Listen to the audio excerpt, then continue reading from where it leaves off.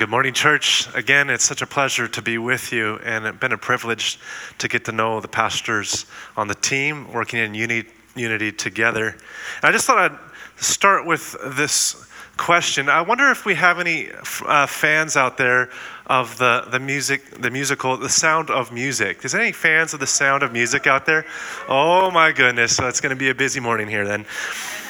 A few years ago, my wife and I, we were traveling around Europe, and we made this agreement that we would each pick something that the other would have to happily participate in. So I picked something very much like, I want the Band of Brothers tour in Normandy. Yeah, let's do that.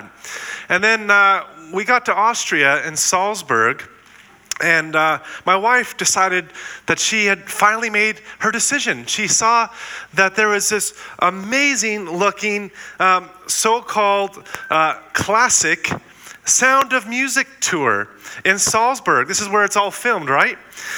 And so she assured me that this is going to be a great time. They put me on a mountain bike. It would be great. We just go around the city. And so we arrived, 20 happy ladies and me. And I didn't get a mountain bike. I'm pretty sure I got the original Maria bike. And I looked like a gorilla at the circus at this thing. And the whole thing was bending under my weight. It had a basket at the front for my purse and a bell. And the bell was like a warning for me. And along this 3-hour singing circus tour, this is what I learned. I learned a lot about women who like the sound of music. And this is what I learned. Firstly, this: act like you're having a great time, or they will try to help you have a great time with further participation. Secondly, women must train for this tour because they know every line of every song. Thirdly, if you whisper even a few lines of any parts of a song, no matter how many times it's already been sung on that tour, it's like throwing petrol on a fire. They just spontaneously burst into song. And just as a little experiment, I just wonder, because I'm a guest speaker, I can do this, and if it fails, I can just go home and wave goodbye. But let's see what happens. If I said do, you would say? Yeah, Ray? Me? So? Hey, see, I'm already messing it up. La? That's it. T? And that will bring us back to? Oh, fantastic. You guys, you passed the test. There's a great tour waiting for you in Salzburg. Today I want to talk about the power of an invitation. And if someone were to ask you why Jesus is good news, why does he matter in this day and age, how would you respond? Because I was recently asked this question of somebody who has no connection to faith, no upbringing, never grew up in the church, but they are a great musician. And so I told them, let me tell you what a short version of what the gospel is about. You're a musician. So let me tell you, it's like a love song that started a long time ago. The song is good. It's changing the world. And we could join along. Everyone's invited at any time. Jesus is leading the way. Some know the words. Some are just learning the words. But all are invited to come, to join in what God is doing. Because it's more than just a song. It's an historic event that is transforming history and making a way for our destiny. We're each invited to come, play a part, to come and see. In Matthew 28:18, Jesus says, "Go make disciples of the nations. And surely I'm with you always to the end of the age." This make disciples, it's written in this imperative mood in which has this sense in which it's as you go about your daily living. Make disciples as you go into the classrooms, as you're having a coffee. Be aware that you are in the process of making disciples. You are a part of God's mission in that place. And surely he is with us as we go. His presence abiding within us. This is the good news we share. And yet it's so easy for some of us, I think, just to let it become like background noise, to be unaware that we are actually invited to be a part of this. And it might be that we're nervous. I get nervous sometimes about sharing my faith. Or sometimes we think, let's just leave it to the extroverts out there, the people that are super caffeinated. Let them go. Let them release those people. They'll do it. But the good news is that we all have a part to play. We all have a voice in this song. Even if we don't have the right words at times, or we're worried we don't have the right voice, it's not a singing one. Jesus invites us to play our part.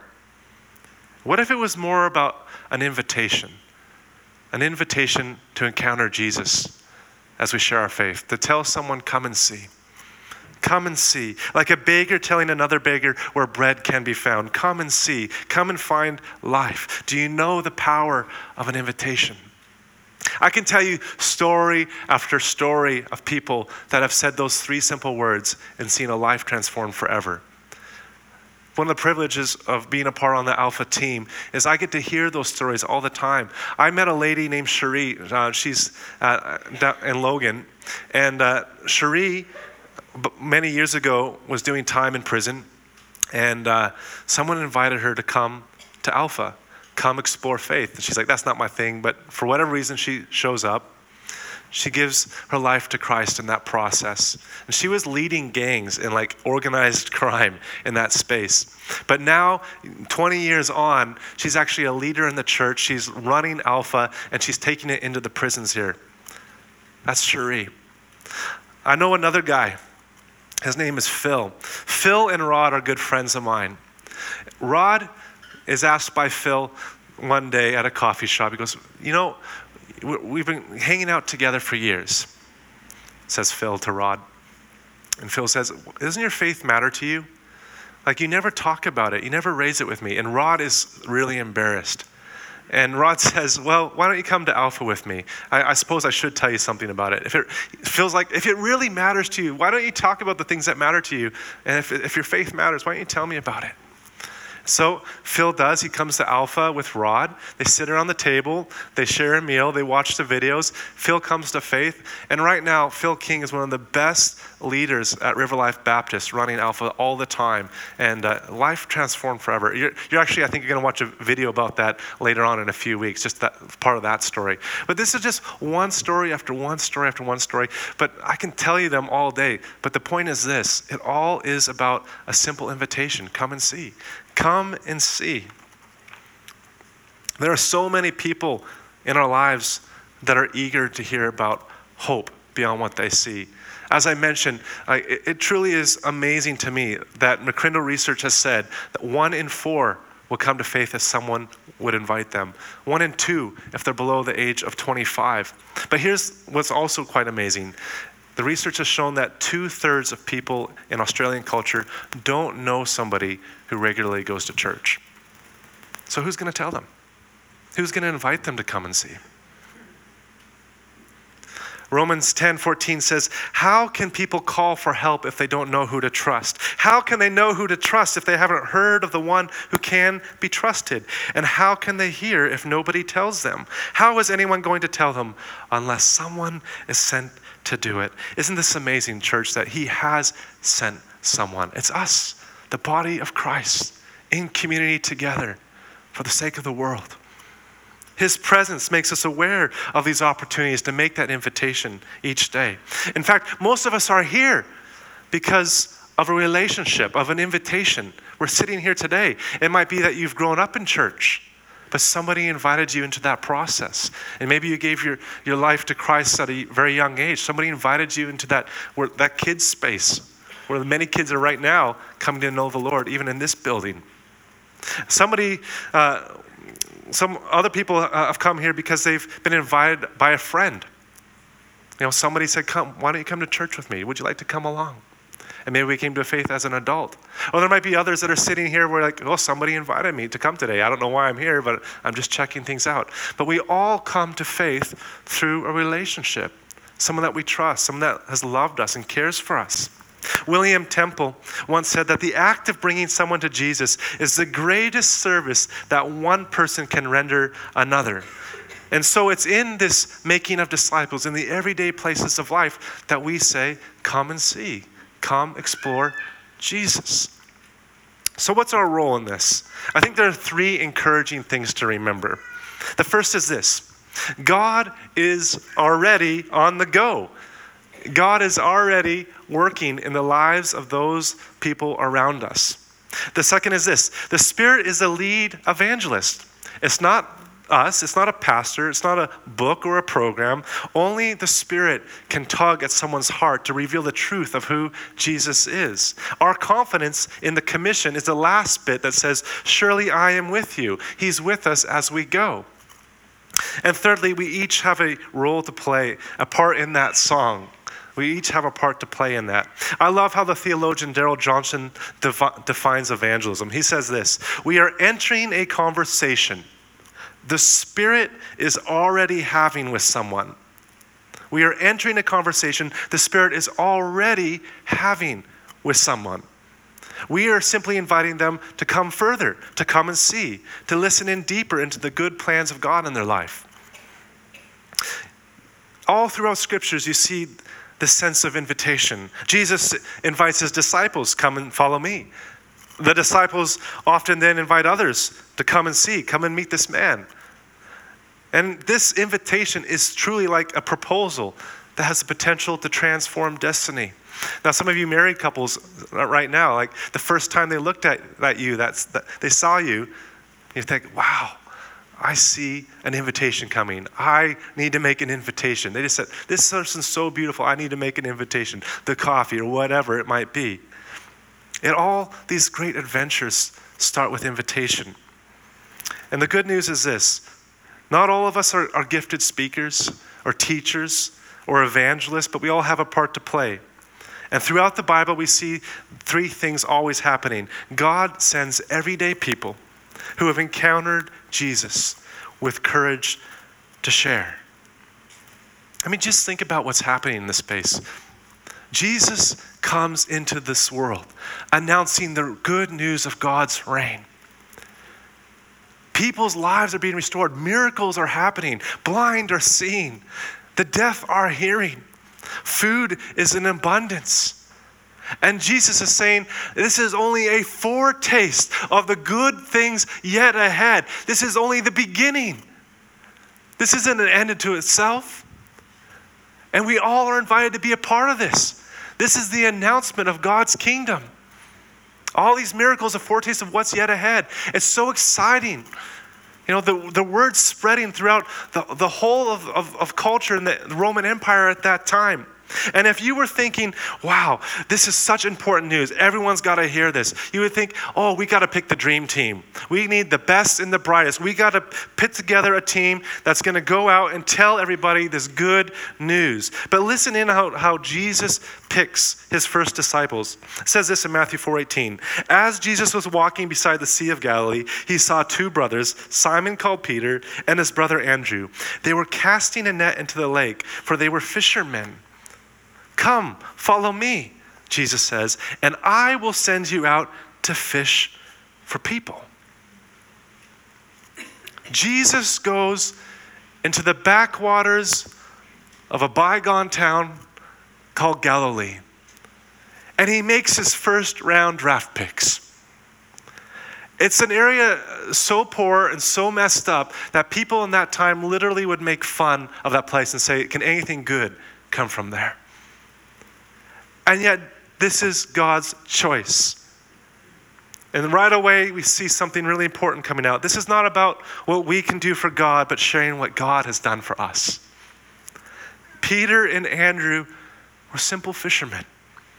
They weren't the bright students. If you were a bright student in that day, you would go off to Bible school. They would study the Torah. And then they would go and ask a rabbi, can I follow you? And here's this reversal. Jesus enters into the poor area and says, come and follow me. Everyday people, chosen. Jesus says, I'm picking you. You didn't have to pick me. I'm starting with you. I love you. I want you to be on my team. Follow me, and I'm going to teach you how to catch more than fish. Catch people with the wonderful news of God's kingdom. And how amazing that after the resurrection of Jesus, it's these very same people that would go on to spread the good news of the gospel, and it was transforming the world.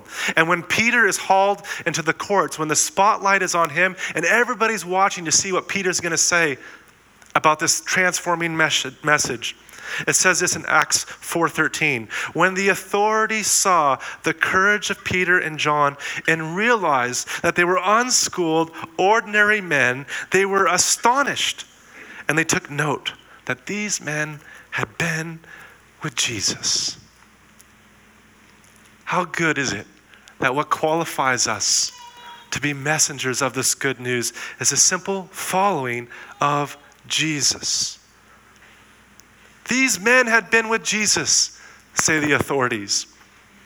And because of God's powering presence with them, just as it's with us today, we too are invited into this message, into this mission, into this calling. God sends everyday people who have encountered Jesus with the courage to share the invitation. You know, you can't really encounter Jesus for who he is until we recognize our own need of a Savior. The gospel sounds like good news when you realize that we've got problems that are beyond our own strength, that are beyond us, that we need help. Do you know who the greatest messenger of the gospel is recorded in the Gospels? The greatest messenger of the gospel is that woman at the well. Who is this woman? Jesus didn't choose someone who had their life neatly put together, dressed up, things shining. Firstly, it's a woman. And women at this time were not treated well. Women's testimony in the court of law weren't even admitted. They were treated terribly, but God chose this woman. She's a Samaritan. Samaritans at this time were considered like half-breeds, totally disrespected in the community, not cared for. Were called dogs at times. It's the 6th hour when Jesus meets her. The 6th hour in that time is the middle of the day, and she's alone at this well. What is she doing here in the middle of the day at this well? That's not how culture worked at that time. People would go to that space together in the mornings. All the women would go together, get the water, go back, have the water for the day. What is she doing here in the heat of the day? It tells me she's lonely. She's probably an outcast. 5 broken marriages when you read the story. 5 broken relationships. Can you imagine the feelings of rejection, of worthlessness that she might be felt? She would have felt like, all these plans I had as a child growing up. I had all these dreams. I've had 5 broken relationships. They never came true. How is God going to use me? A lonely Samaritan woman. But God did. She encounters Jesus for who he really is. And Jesus says, I want to offer you more than just water. Living water is what I'm offering. I'm going to offer you a promise that is going to satisfy the thirst you have in life. Follow me. Come. And when she hears this, she's so excited that she races back to town. And she says to the whole town, come and see a man who told me everything I ever did. He knows everything about me. He knows about my past. He knows about my brokenness. And she says, could this be the Messiah? Isn't it wonderful that she still doesn't know, but she's hopeful that we as Christians may not have it all figured out, and yet we can still make that invitation to come and see. And so the town comes out, they make their way toward him, and they say to the woman, we no longer believe just because of what you said. We now have heard for ourselves, and we know that this man really is the Savior of the world. The greatest messenger of the gospel recorded is this woman at the well who brings her whole town to Jesus with 3 words, come and see. God chooses everyday people who have encountered Jesus with courage to share. Courage that isn't an absence of fear, but a willingness to keep going beside it. Courage, there's something greater yet ahead, something more important than our fears. At the crucifixion, the disciples hid in fear behind locked doors.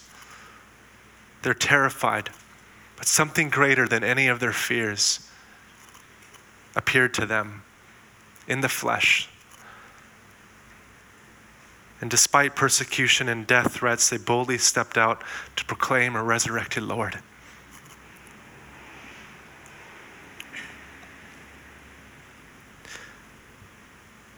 How is our faith connected to the courage to share our faith? How are we living our lives? Do we have the courage to share that invitation, to come and see? I'll finish with a story about Albert McMakin. Albert was 24 years old. He was a farmer who had recently come to faith in Christ. He was so full of enthusiasm that he filled a truck with people and took them to a meeting to hear about Jesus. There was a good-looking farmer's son whom he was especially keen to get to this meeting, but this young man was hard to persuade. He was busy falling in and out of love with different girls and did not seem to be attracted to Christianity at all. But eventually, Albert managed to persuade this young man by asking him to drive the truck to the event.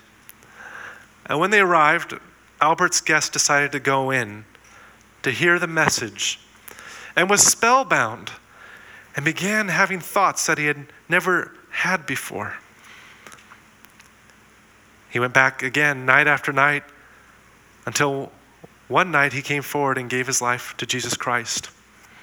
That man, the driver of the truck who was invited by Albert, was Billy Graham. And the year was 1934. And since that time, of course, we know that Billy led hundreds of thousands of people to faith. Maybe you even have a connection to some of that ministry. When he came down and spoke here, I know many Australians came to faith. And we can't all be Billy Grahams, but we can all be like his friend Albert. We can all say to a friend, come and see. Billy Graham said, I don't need a successor. I only need willing hands to accept the torch for the new generation. Let me pray for us. Father, we truly are living in the greatest season of evangelism in our generation. God, you've given us all that we need and more because of your presence with us. You are already at work in the lives of those around us. Father, may we join into your song, into your message, into what you want to do in Sunnybank. Because you desire that all would come to know your love. We pray for this city, God, that you would send us to those who do not yet know you, but soon will. And we weep that the majority of Australians don't know somebody that regularly goes to church. And yet, we are so full of hope because we see the harvest is plentiful. And so now I pray for the harvesters, for those that have been sent into these places, the front lines of everyday life. Lord, I pray that you would prompt us, move in our hearts to love those near to us, those 5 friends that we're each praying for as we move into an Alpha season. God, that you would lay it on our hearts, that we would say, come and see, come and explore. this one who can give you a living hope, a hope for today, and one that will be forever enjoyed in eternity yet ahead. Father, be with this church. I just sense that in this community, Lord, that there are people here today that long to be a witness to your love. Lord, I pray that you would encourage them. Lord, that we would see this place filled with new people coming to faith each week.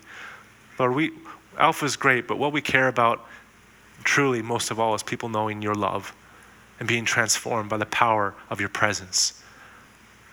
So God, I pray you would blow on the embers of faith for those who have lost touch with the song, with lost the eagerness to share that great love. Lord, we just sit in your presence in the season ahead, preparing our hearts for what you have in mind.